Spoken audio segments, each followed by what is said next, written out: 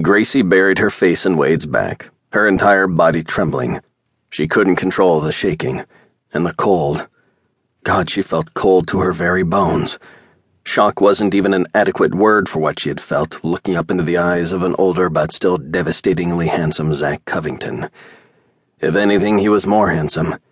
Gone was the boyish charm and easy smile, and in its stead was a much harder-looking man, one that appeared as damaged as she was herself. She thought she'd felt pain over the years, grief, regret. She didn't think it could get any worse than what she'd already been dealt. She was wrong. Because never in that time had she faced Zach, never since that night. No amount of imagining or mental preparation could have possibly prepared her for the reality of seeing him, when she'd made certain they would never again cross paths. Apparently fate wasn't on her side. Also apparent was that fate evidently didn't think she'd already suffered enough heartbreak for a lifetime. Wade turned, sliding his arms around her in a comforting gesture. He gathered her to him tightly, hugging and soothing her with a low-pitched voice. "He's gone now, Anna Grace. He can't hurt you. I won't let him hurt you ever again." His words seared through the chaotic tumble of her thoughts and through the numb that had settled over her body, paralyzing her. She shoved away from Wade sharply, catching her footing when she would have fallen again. "I have to go," she babbled, searching desperately for an escape route. She couldn't go out the front.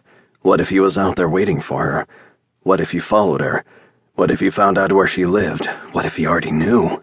Oh God, he had to know where she was. How hard could it really be to find her, despite the lengths she'd gone to over the years to ensure her privacy and make it so no one would ever discover her? "I have to get out of here, Wade," she said, hysteria rising in her voice. "Please, you have to help me. I have to go now. But where? I have to think of someplace he can't find me. I can never come back here. I have to leave. I have to go. Tonight, before he shows up at my apartment." She knew she was making no sense. She didn't care. She also knew that she was allowing irrational fear to override all else.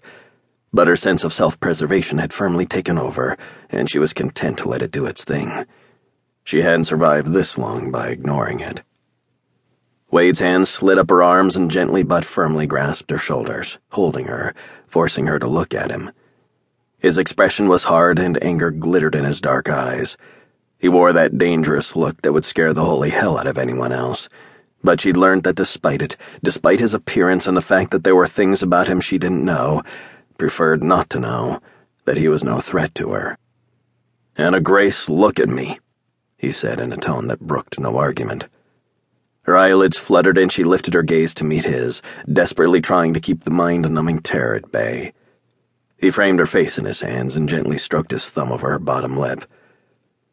"You will not allow him to control your life any longer," he said, soft reprimand in his voice. "You have allowed him too much control for too long. That's over with. He can't hurt you now. I swear to you I'll never let him hurt you. Do you trust me?" She bit into her lip because, God, that wasn't an easy question for someone like her. Someone who trusted no one, who had no reason to trust anyone. And yet she'd already admitted that she did trust Wade. They'd established that point. One he was calling her on again.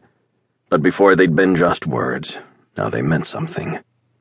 She reluctantly nodded and he relaxed the slightest bit, almost as if he were afraid she'd deny it, and run from him just as she'd run from everything else in her life for the last 12 years.